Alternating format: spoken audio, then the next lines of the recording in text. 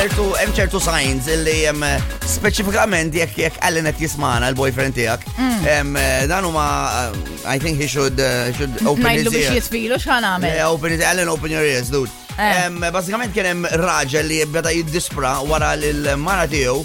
X'għamlet? Fajla tiegħu qaltlu they started living together, we kellha ġixtieq tagħtes and said, you know, I'm thinking, you know how it is. Honey, I'm thinking. I want to be that crazy cat lady, you know, da beda jħodha biċċajt, etc. Well, the number has gone up to 6 now.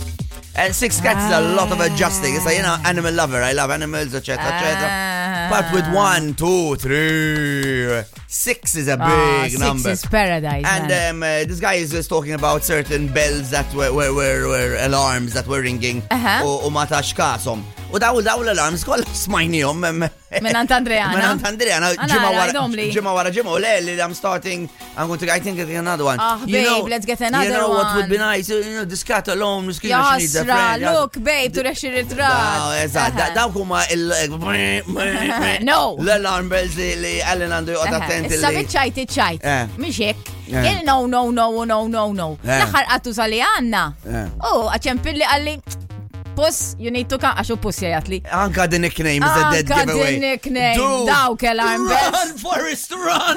Vibe FM.